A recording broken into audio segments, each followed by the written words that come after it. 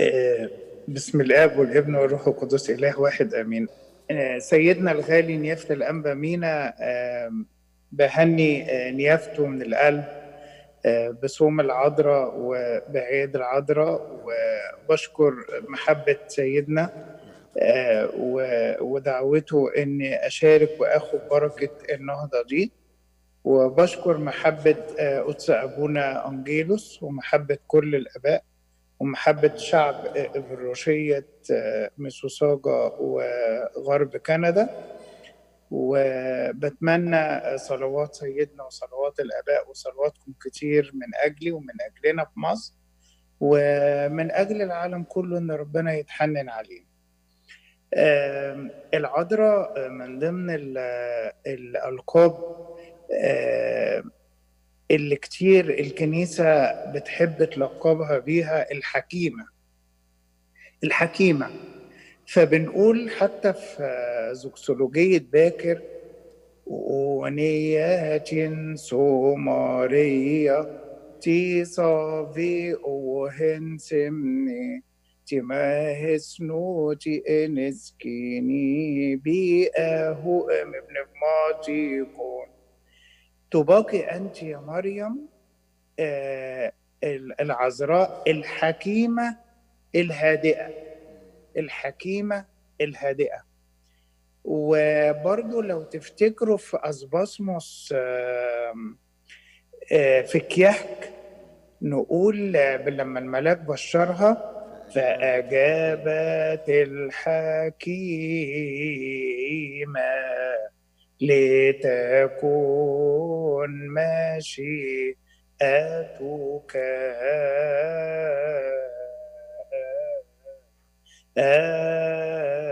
يا رب.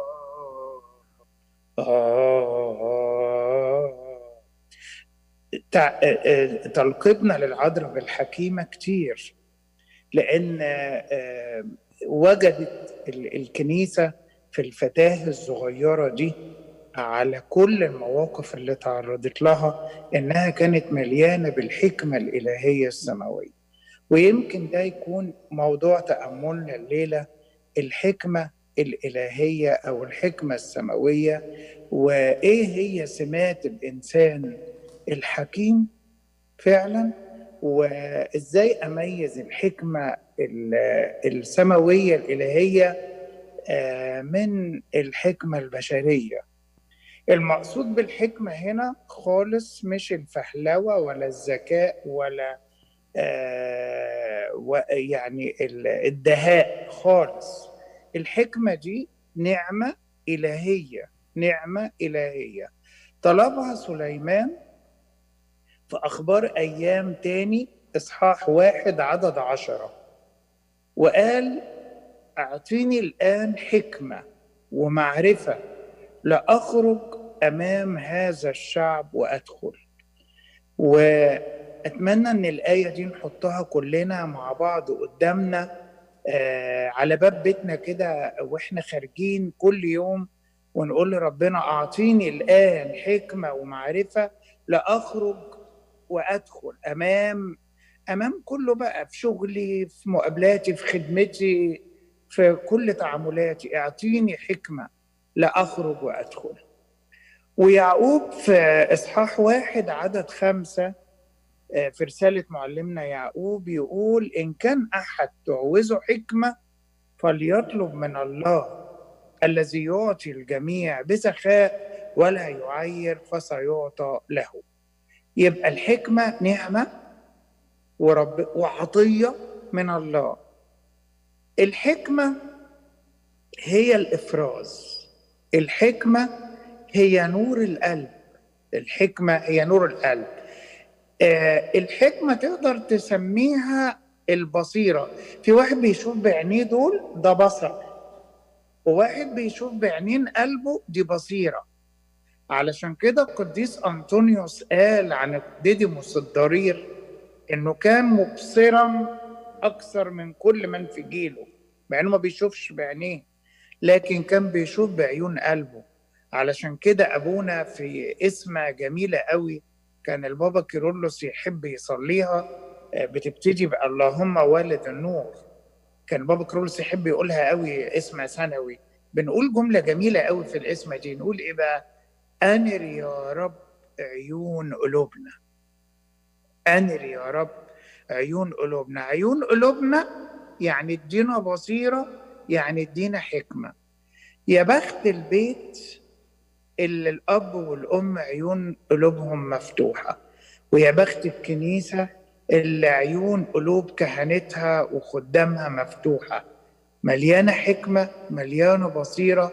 وربنا لما سليمان طلب إنه يفتح عيون قلبه امتدحه إنه طلب الصح واداله كل شيء، لأن الحكمة أساس كل الخيرات. تعالوا نمشي بسرعة. إيه هي سمات الحكيم؟ وإيه هي صفات الإنسان اللي فعلا عيون قلبه مفتوحة واللي هو حكيم فعلا بالحكمة الروحية؟ نمرة واحد سفر الأمثال إصحاح 10 عدد 8: حكيم القلب يقبل الوصايا. أمثال 10:8: حكيم القلب يقبل الوصايا. نمرة واحد بيقبل النصيحة. يقبل النصيحة. الإنسان الحكيم يقبل النصيحة من أي حد، ويسمع صوت ربنا بوضوح وبسهولة. أنا عايز أقول لحضراتكم، القديس أنطونيوس سمع النصيحة من إنسانة جاهلة خاطئة، وقالت له لو أنت راهب أنت إيه اللي قعدك هنا؟ لو راهب خش البرية الجوانية. كان ممكن يجي يقول أنا مش فاهم، واحدة ست جاية تكلمني أنا، ولا هو واحدة أصلا مش فاهمة هي بتتصرف إزاي. خد نصيحة حتى منها. أنا فاكر في كنيسة من الكنائس في بلد من البلاد، كون حيرانين تماما في موضوع. طفل جه وقف في النص قال كلمتين كانوا حل الموضوع بتاعنا. وخدنا من فم لازم الإنسان الحكيم يترقب النصيحة ويترقب صوت الله ويسمعه. مين كان حكيم وجميل قوي وخد نصيحة من موقف مش من كلام؟ قديس الأنبا بولا، جنازة معدية عليه، ده احنا ياما حضرنا، وخد منها نصيحة وأصبح قديس بولا أول السواح. يقبل النقد. النقد مش معناها الهجوم وإن أنا مظلوم ولازم أدافع. قبل ما أفكر أدافع، لما أجي أسمع النقد أستفيد منه. يمكن ربنا بعت لي حاجة. صدقوني الإنسان الحكيم بيقبل نصيحة يوميا وبيزداد حكمة بقبوله للنصيحة وقبوله للنقد. النقد بيبنينا مش بيهدمنا. دي نمرة واحد. نمرة اتنين في صفات الإنسان الحكيم إنه دايما يربح الناس. رابح النفوس حكيم. أمثال 11 عدد 30: طول ما هو ماشي يربح ناس. يوسف الصديق دخل السجن ربح اللي في السجن، راح بيت فوتيفار ربح اللي في بيت فوتيفار، راح مصر ربح مصر. منين ما راح ربح، منين ما راح كسب الناس. ده أنا فاكر كاهن بيخدم في سجن من السجون، وواحد من ولادنا خلاص خرج، كل ما يروح السجن هناك اللي بيشتغلوا سجن يسألوه هو فلان عامل ايه؟ فلان ايه؟ انتوا فاكرين مسجون؟ ما انتوا عندكم آلاف المساجين. لا ده أثر فينا، ده مسجون، ده محكوم عليه، ده واخد حكم. صدقوني الإنسان الحكيم منين ما يكون، منين ما يتحط يربح مش يخسر. وفي واحد منين ما يتوجد يخسر في ناس، يخسر يمين وشمال طول ما، لكن سمات الحكيم دايما يربح طول ما هو ماشي في السكة ناس. نمرة 3 يستشير. ودي في أمثال 12-15: طريق الجاهل مستقيم في عينيه، أما سامع المشورة فهو حكيم. مش لازم أنا أكون بفهم في كل حاجة، مش لازم أنا أكون بفهم في كل حاجة. مش لا يعني لما الاقي واحد متخصص في حته مش بقول هو انت اللي هتيجي تفهمني ولا وانت اللي هتيجي تعلمني. الحكيم يستشير. وصدقوني يكبر الانسان ما يكبر ويستشير، يفضل يستشير. والناجح اكتر كل ما كان له مشيرين. بس المهم ان انت تختار مين تستشيره. احذر أن تذهب إلى مريض بدلا من أن تذهب إلى طبيب. أبقى عارف أنا عايز دي أخدها من هنا، أنا عايز دي أخدها من هنا. ولو أنا طول حياتي أستشير أزداد حكمة يا أخد. كل ما الإنسان كان ليه مرجع، ليه رجوع، ليه استشارة بيستشير، كل ما كان إنسان حكيم. دي نمرة 3. نمرة 4 أمثال 16:21. دي إيه بقى؟ حلو الشفتين، حكيم القلب يدعى فهيما، وحلاوة شفتيه تزيده علما. حلاوة الشفتين، كلامه جميل. الإنسان الحكيم ما يلسعش بلسانه. في واحد لسانه أصعب، على رأي داود ربنا يحمينا جميعا، أسنان أبناء البشر سلاح وسهام. في ناس لسانها أحد من أنياب الذئاب. صعب كلام صعب. هذا ليس حكيما، هذا ليس. جميلة قوي القول اللي هو لا توجع قلب أحد بكلمة قاسية. كلامه قاسي. حلاوة الشفتين تزيده علما. حلاوة شفتين. الإنسان الحكيم يشجع، يبص على النقط البيضاء، يقول كلمة طيبة، دايما لسانه حلو. دي نمرة 4. نمرة 5، معلش أنا همشي فيهم بسرعة، إحنا عندنا عشان نص الليل وعلشان وقتكم يعني. نمرة 5 دي مهمة قوي يا إخواتي. يقضي بالقضاء العدل والحكم. في كورنثوس الأولى إصحاح 6:5 بولس الرسول يقول إيه بقى؟ أهكذا ليس بينكم حكيم ولا واحد يقدر أن يقضي بين إخوته. الإنسان الحكيم يقضي بالعدل ويقول لا ده مظبوط، لا ده مش مظبوط. في مكان ما كان في حد كبير مسؤول بيرجعوا له، فاتنين شفتهم متخانقين يعني. طب انتم محتاجين ترجعوا لفلان ده، ارجعوا. فراح الاولاني ورجع. عملت ايه؟ لا ده اللي انت معاك حق وانا اللي معايا الصح. طب يا عم. وراح التاني ورجع. ايه يا عم ايه الاخبار؟ قلت بقى بان الموضوع. لا ده قال لي انت معاك حق وهو غلطان. فرحت سألت الأخ اللي حكم ده، قلت له هو ازاي كلهم صح؟ فقال لي أنا مش عايز أزعل حد مني. قال لي طب أنت مش عايز تزعل حد منا، ما تقضيش بالحق، ما تقولش إن ده صح وما تقولش إن ده غلط. اللي بيمسك العصاية من النص زي المثل اللي للأسف الخاطئ اللي يقولوا أنا أمسك العصاية من النص. اللي بيمسك العصاية من النص ده بيشاور في اتجاهين، ما يعرفش يحدد طريق ومش ممكن يكون مرشد للناس. لكن انت علشان تمشي واحد في طريق، علشان تكون حكيم وبتقضي، لازم تمسك العصاية صح وتشاور وتقول هنا لا كده، لا نمشي كده. يقضي بين إخوته.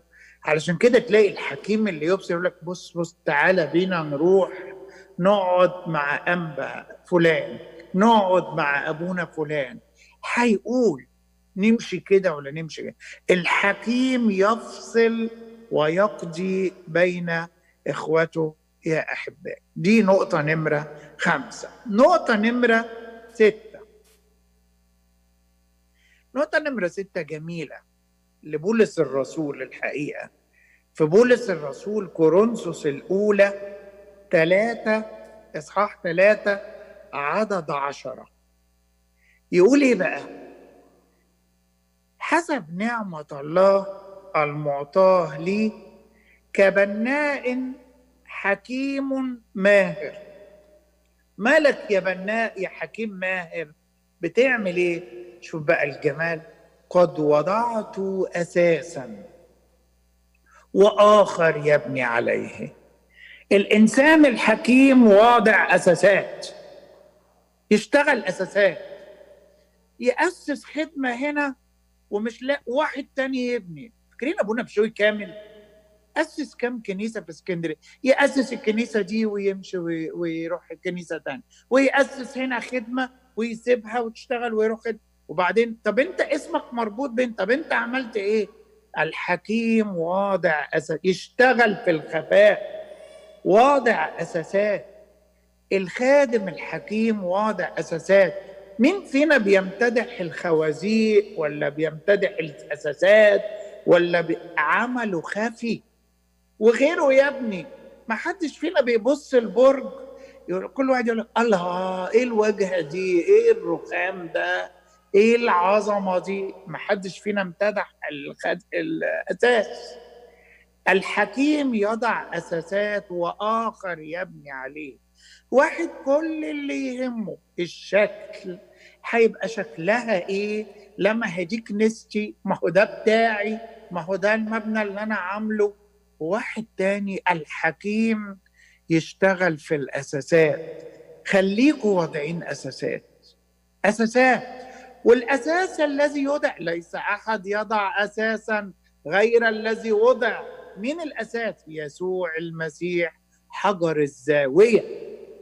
يسوع المسيح حجر الزاويه، وتبني عليه، تحط المسيح اساس في كل حته، في كل بيت، في كل خدمه، في كل بلد، في كل مكان، واخرون يبنوا عليه. بس انت حط الاساس. الانسان الحكيم واضع اساسات واخر يبني عليه. احنا قلنا دي مش عارف 6 ولا ايه ولا كام، مش عارف العدد، مش واخد بالي.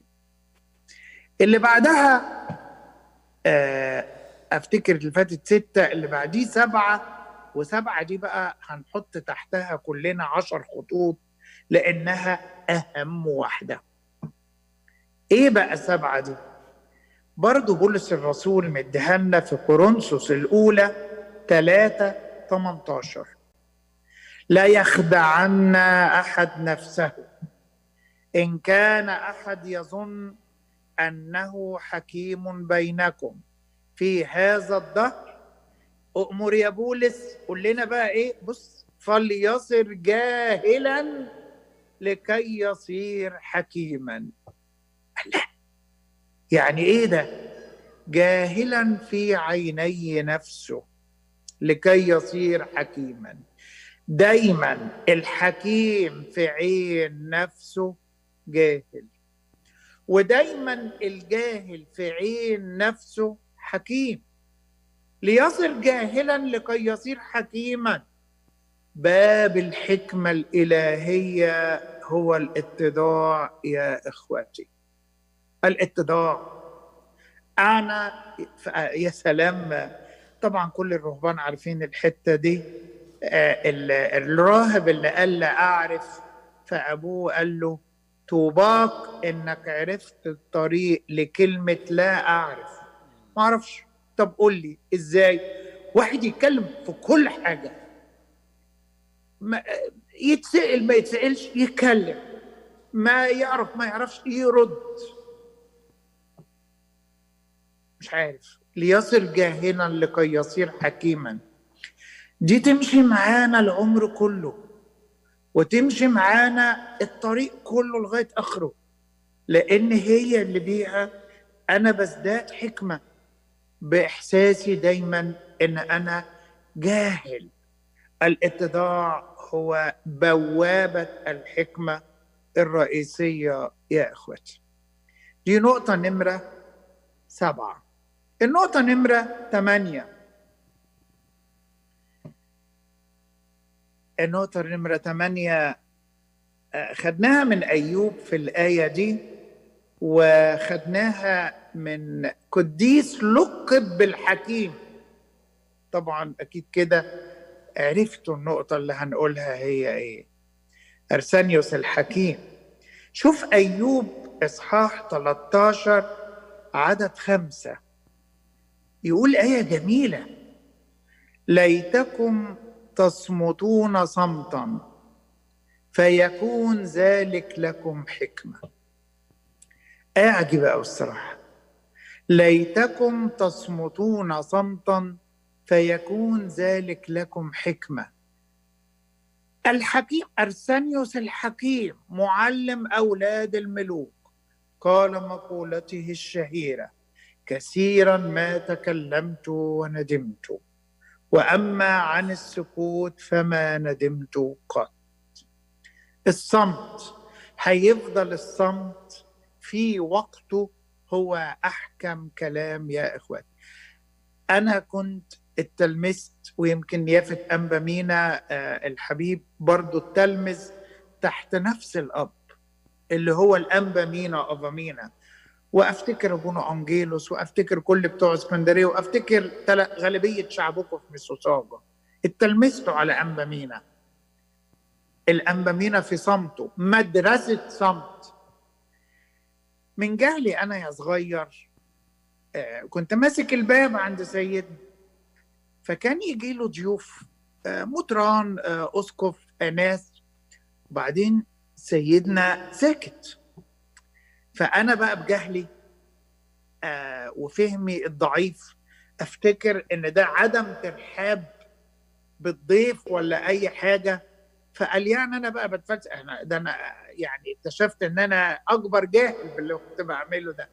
اتكلم انا وارحب بالضيف اللي موجود عندنا واقدم وبتاع، ولا اعرف ان صمت الانبا مينا ده وردوده القليله كلامه القليل. انا فاكر كان عندنا مره نيافه الانبا هدرة ربنا يطول عمره ويديله الصحه مطران اسوان، وهو خارج كده ميل عليا وقال لي: يا ابني احنا بنتعلم من صمت الانبا مينا اكتر مما بنتعلم من كلامه.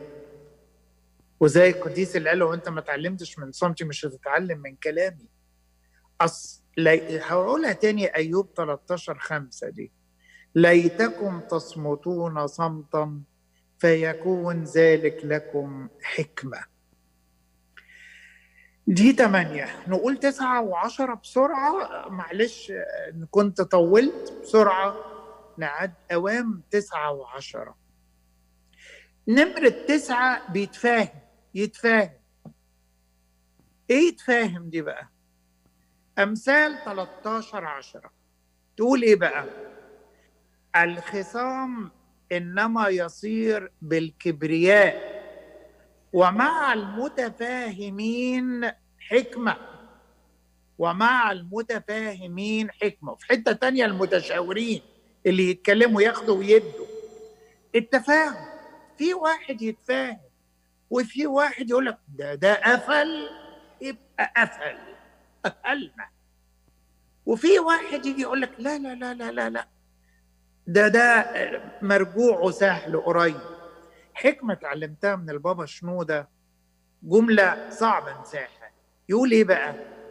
ما تقفلش باب وراك، يمكن يجي وقت تحتاجه. في واحد طول حياته يقفل في البيبان، دي الموضوع ده اقفل، لا لا دي ملهاش طريق. وفي واحد يتفاهم، يفتح مسالك، يفتح طرق، يفتح حلول. الانسان الحكيم يتفاهم. في واحد يقول لك لا لا لا بص انا ما اتفهمش في الامور دي. الحكيم متفاهم. ردوا البيبان وافتحوها، بلاش يعني خلي الواحد طول حياته يفتح بيبان مش يقفل بيبان. يعني النقط دي جميلة كلها وتحتاج وقت، ولكن خلينا كده نبقى فتحناهم تفتيح كده، ويعني تفكروا فيها براحتكم. يعني 10 نختم بيها علشان ما اطولش على حضراتكم. في الحكمة في صفات وسمات الإنسان الحكيم: واسع الصدر، رحب الصدر.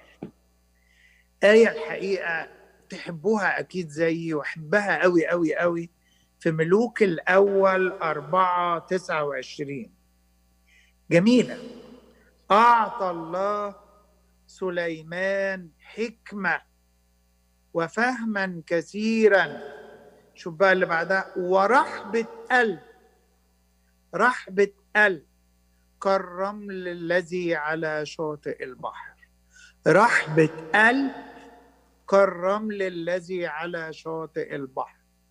وبولس الرسول يقول للكورنثيين ايه بقى؟ لستم متضيقين فينا، أقول لكم كما لأولادي، كونوا أنتم أيضا متسعين. خلي قلبك واسع، وقلبك واسع بقى للخطاة، للمشاكل، للزنان، للي يزهق. مين كان قاعد في الإسقيط واسع الصدر كده؟ كلكم هتقولوه طبعا قبلي: إيسوزوروس، القديس إيسوزوروس. يجي موسى الأسود ده زهقه، زهقه يعني في الليلة الواحدة رايح جاي رايح جاي رايح جاي طلبات. ممكن ايوه يا عم خلاص خلص، انت مش لسه كنت جاي معترف من مش في مواعيد، مش الحكايه. واحد طويل البال. مين كان طويل البال عندنا في مصر القديمه هنا؟ ابراهيم الجوهري، شحات قرفه. ومع هذا يقول له: ده انا اللي كنت لسه معدي عليك. وده رحب القلب، سعة الصدر، من أجمل سمات الإنسان. كل ما الواحد تلاقيه متضيق وضايق في نفسه، خلص، انجز، اسرع. واحنا في الجيل بتاعنا ده بتاع خلص على طول. واحد تاني باله طويل، وتقريبا صفة طولة البال دي أنا أول واحد محتاجها الحقيقة. يعني نحتاج نمرة 10 في صفات الحكماء الحكيم يا إخوتي: رحب القلب، سعة الصدر. هذه 10 هي سمات، وهي مش كلها يعني، هو الحقيقة في زيهم تاني، ولكن نقطة صفة أن العذراء الفتاة الصغيرة الحكيمة تخلينا نفكر كتير في هذه النعمة، إن احنا نطلبها من الله لكيما نتمتع بهذه الصفات الجميلة.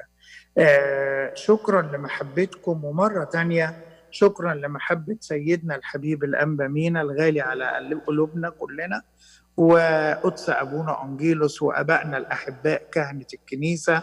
وشكرا لكم كلكم، وافتكروني في الصلاة، وافتكروا ان ربنا بقى ان شاء الله يعدي الجائحة دي على خير، وترجع الأنشطة زي الأول وأكتر بنعمة ربنا. بركة أمنا العذراء، لإلهنا كل مجد وكرامة من الآن وإلى الأبد، آمين.